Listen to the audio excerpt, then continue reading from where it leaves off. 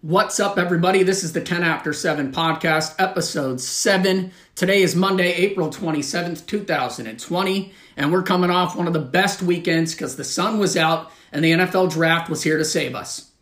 On Thursday, it kicked off at 5 p.m., business as usual. Called up the buddy, said, hey, let's get one of those Zoom links.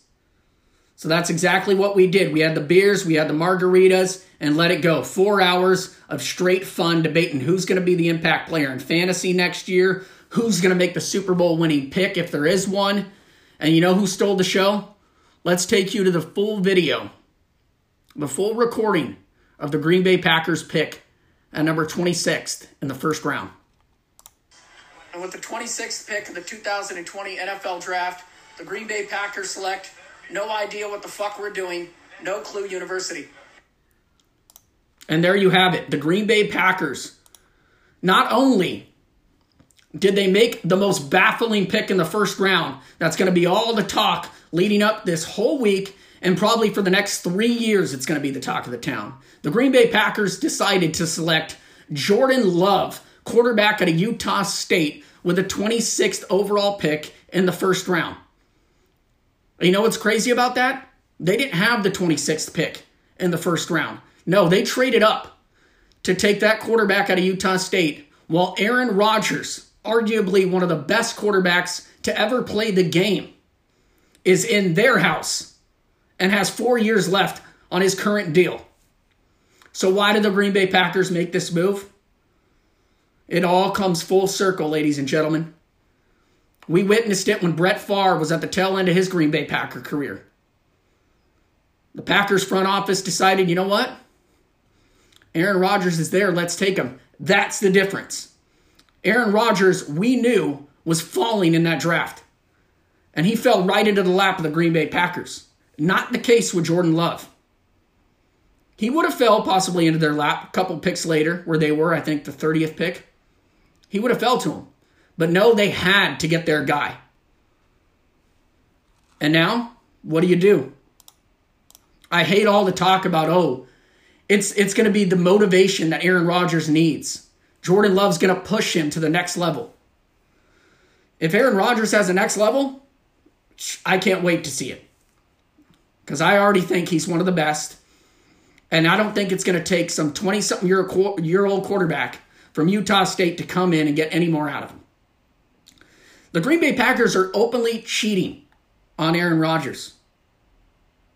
And they do deserve to get bashed all week. Because here's the deal. You were 1 win away from the Super Bowl last year. The 49ers took it to you. Running back ran for 230-something yards, Mostert. Career game. When it counted. So, hey, we don't need to shore up our defensive line, even though the ball got ran straight up their ass. Let's take a QB that could sit behind Rodgers for 4 or 5 years. That's not what the Packers are thinking, though. The fact that they traded up for Jordan Love makes it that much more interesting and makes me believe that Aaron Rodgers is going to get traded from the Green Bay Packers in the next 2 to 3 years. If they want, best case scenario, they get one more Super Bowl out of Aaron Rodgers and say, deuces, you're out. See you later. We got our guy for the next 15 years, if it works out that way. You got lucky the first 2 times. Or, quite possibly, Jordan Love is going to take over that job, and that's not going to happen. That is not the scenario the Packers want or need. So they're either going to push Jordan out the door and hopefully get that second Super Bowl along with it, or after 3 years, they're going to go, you know what? We got one out of him. Same with Favre. We got one Super Bowl out of him. That's great. Kept our fans entertained. People kept coming to the games. We were relevant. Aaron, sorry. We got to start playing Jordan Love now. Because it's not going to come down to them paying Jordan Love to be a backup quarterback. Because if they do push this to the 4 or 5 year limit, they're either going to lose Jordan Love, which I don't believe is going to happen. They took him with that first round pick for a reason. They want him to play eventually. Or Aaron Rodgers, I hate to say it, people. I hate to say it. Because it shouldn't be this way. But I love the fact that we are full circle. Aaron Rodgers went through it. And I love it because I just came off reading Gunslinger, autobiography on Brett Favre. Aaron Rodgers is a personality that's not everyone's cup of tea. The first words uttered out of his mouth when he met Brett Favre at the facility when he was brought in was, "Hey, Grandpa." It's not going to go over too well, is it? Nope, not at all. From that point on, Brett Favre looked at him as just another guy. Hazed him, did the old helmet trick, pass it around to the teammates, thinking it's going to charity, everyone signs it. Nope, that was actually Aaron's actual helmet. So how does Aaron take that experience and go, you know what? I'm actually going to show Jordan Love some love. I don't think that's the case. I think Rodgers, over the years, has learned to respect Brett Favre, a legendary quarterback at that. And Aaron's competitive edge is going to treat Jordan Love the same way. And there were people on that Brett Favre team that literally had to pull Aaron Rodgers aside and say, "Hey, we know you're smart. We know you're the smartest dude in the room. Now shut the fuck up."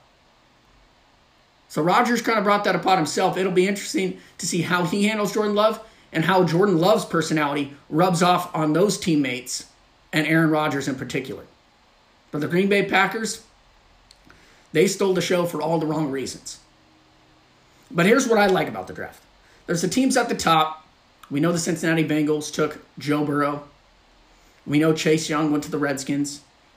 And we do know that the Miami Dolphins got Tua Tagovailoa. Those teams, I'm not going to worry about. I'll worry about those teams in like 3 years when those picks come to fruition and they're actually battling for a spot to possibly make the playoffs. But they're at the top for a reason. They've been bad, and they probably will be bad for the next couple of years. I look at the next tier. Who are those teams that were bad but made a couple of picks, and they're going to be in the playoff hunt? May not make the playoffs, but they'll be in the hunt for sure. And I look at a team like the New York Jets. They have their quarterback, who they believe is their quarterback, in Sam Darnold. Went out and got a tackle. Mekhi Becton out of Louisville, ginormous human being. And they got Denzel Mims, the Baylor receiver. Right there, you have your quarterback. Now get a lineman with your first-round pick and get him a weapon. The receiving core still looks pretty trash. They lost Robbie Anderson. Kunwa, I spent about $50 on him last year in fantasy. Bad decision. And is Jamison Crowder still on that ball club? I don't know. It doesn't look great. But I like the fact that they're getting guys for their franchise quarterback to possibly produce. Another team, I like what the Colts did. The Packers moved up to get Jordan Love because it's already out there. Now the Colts were coming from second round to the first to grab Jordan Love. So the Colts had to get a quarterback later on. Fourth round, they pick up Jake Eason. It's out there, doesn't move really well. Cannon of an arm. Got beat out by Georgia quarterback Jake Fromm, had to transfer back to Washington. So they got a QB. But in the second rounds, they got Michael Pittman Jr., big, tall receiver from USC. And they got Jonathan Taylor, Wisconsin running back. Weapons. 1 year of Phillip Rivers. Maybe teaches Jacob Eason a thing or two. And they could be in the hunt. I know Michael Pittman might help him now. And then the Browns, people are saying, had a good draft. Because usually the Browns are just going for splash. Let's get the guy with the big name. This year, they got Dredrick Wills, arguably the best offensive lineman in the entire draft. And they got Grant Delpit, the DB at LSU, shoring up their defense. That's a team that we know has Odell Beckham, Jarvis Landry. They were the talk of the town last year and then fell flat on their face. New coach comes in. Let's see if Wills could come right in and help that offensive line, which I believe he will. So those are the three teams that are going to be in the hunt. Possible playoff teams. Listen, if the Jets are terrible, don't come after me.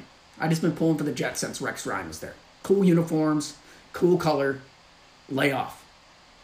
And then there's the teams that last year, Green Bay Packers could have been in that list. that were 1 or 2 wins away from getting the Super Bowl. Or a team like the 49ers, who maybe had the best draft, that lost in the Super Bowl. They go out and get another receiver, Brandon Ayuk, Arizona State, in the first round. Then at the back end of the first round, they get Javon Kinlaw, a D tackle. We know they traded their defensive lineman, Armstead, to the Colts earlier this year and got one of those first-round picks out of it. And then here we go.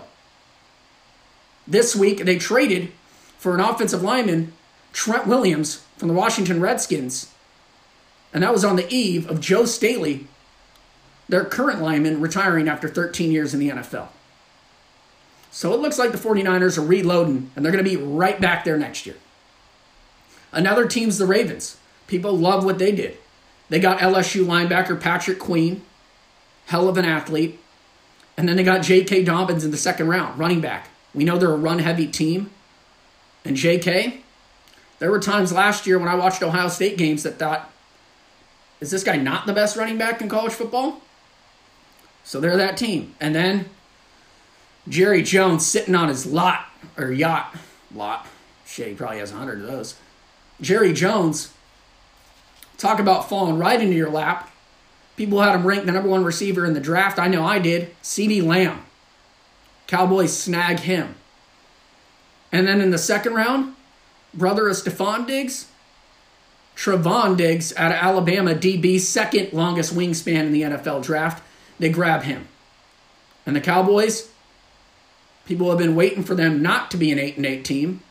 This could be the year where they might make some noise, honestly. CeeDee Lamb as a third receiver with Amari Cooper over there. Who else do they have? Who's their second guy? I'm drawing a blank. Anyway, CeeDee Lamb going there, unbelievable. McCarthy, new head coach. That offense should actually be somewhat good. So that's 3 teams that are going to be knocking on the Super Bowl door, ladies and gentlemen. Can I believe I just brought up the Dallas Cowboys? No, because I hate them. America's team, my ass. I usually say the Green Bay Packers are America's team, but right now they look like America's dumbest team, taking Jordan Love in the first round. So that's what I have on the NFL draft. There's grades out there. I was listening to the radio this morning. Apparently there was 4 teams that had A+. If you're a fan of a team, you could go on the internet and you could find the grade that you want for your team. They're out there. I guarantee you one website has your team getting an A and another has them getting an F. If you want to search that out, be my guest. So those are the teams that did well. Other teams that did bad, I really don't have much for you. The Packers took a shot. And I got a couple buddies, my brother especially is a Packer fan.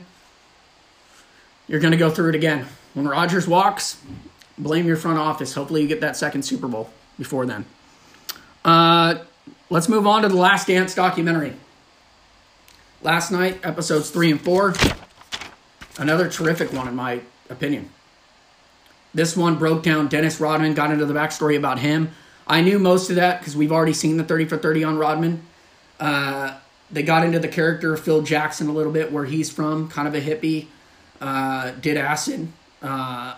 Phil Jackson right now, behind Michael Jordan, if we're ranking characters in this, I think every person in America, after watching this documentary, is going to say, I want to play for Phil Jackson. I wish I had played for Phil Jackson. There's probably NBA players right now.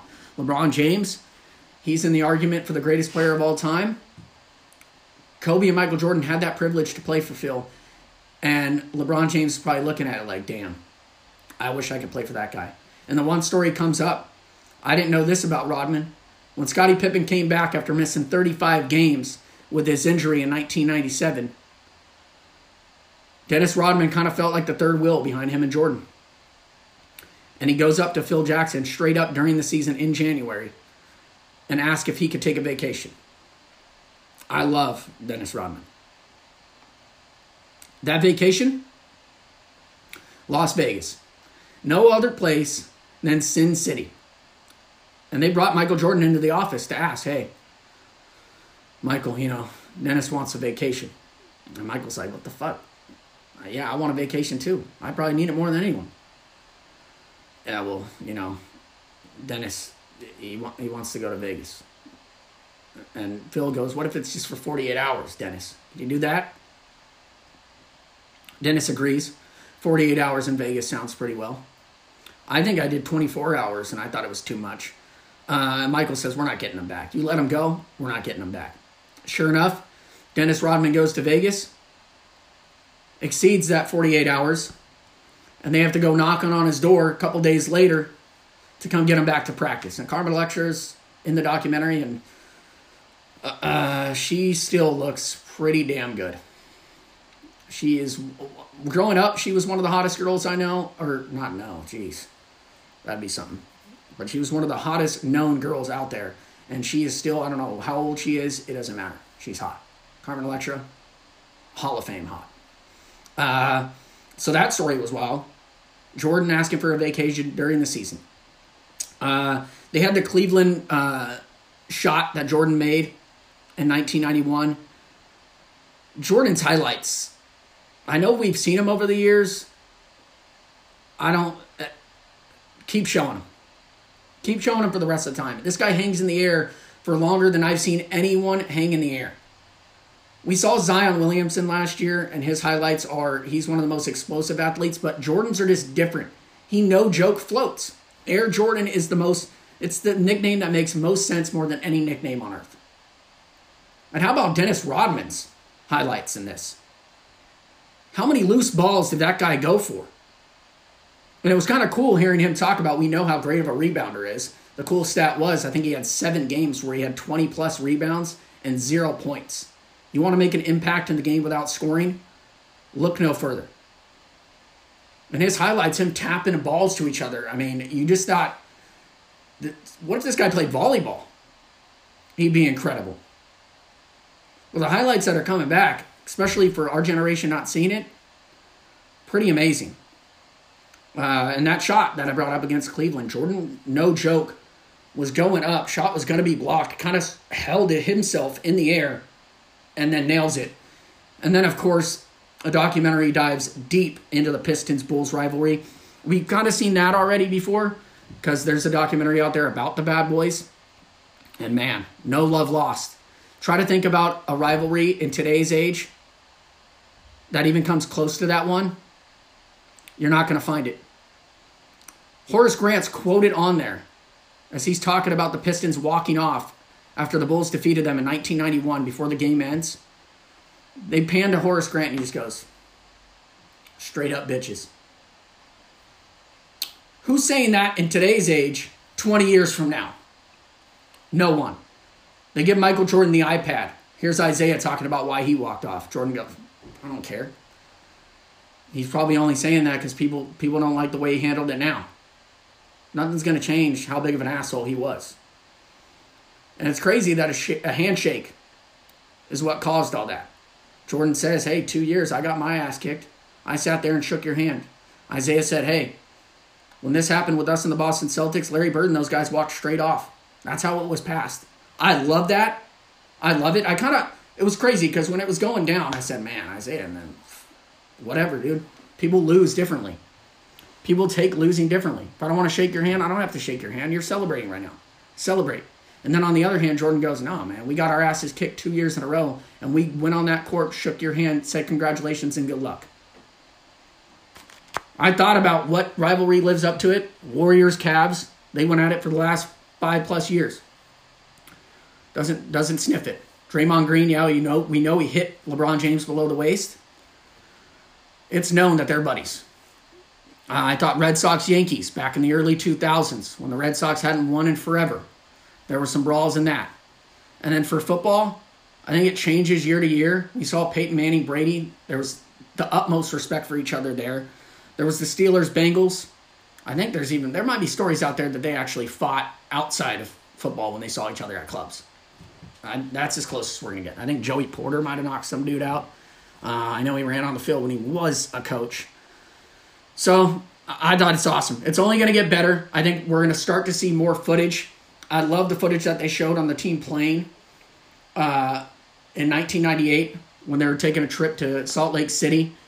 And Jordan's giving one of the rookies a hard time, saying, man, this guy's Dennis Rodman Jr. doesn't get any sleep. And the player's like, man, come on, man. My parents are going to see this. And Michael's like, hey, mom and dad, he's an alcoholic. So Jordan, I can't wait till they get right into that. The actual footage that they've saved up for the last 20 years. But learning more and more about these characters, awesome. Phil Jackson, be my life coach. That dude is awesome. Oh, and posted on my Instagram, Michael Wilbon dropping a motherfuckers. That's the guy I watched on, pardon the interruption, for my entire childhood, every day after school. And he says, yes, Jordan dropped that go home motherfuckers, which was awesome. All the beat writers thought Cleveland Cavaliers were going to knock the Bulls out. Jordan knew every single one of them. He said, we got you, and then tonight we're going to finish you off. So he hits that shot, jumps up in the air, iconic fist jump. He's like 10 feet in the air at that point. And he yells, go home, motherfuckers, because all those beat writers counted him out in the first place. That's what I have for today. My dog's barking. I got to get out of here. Thank you for tuning in to the 10 After 7 podcast. You can follow me on Twitter at 10 After 7 or on Instagram at 10_after7. Woo! Go Dodgers.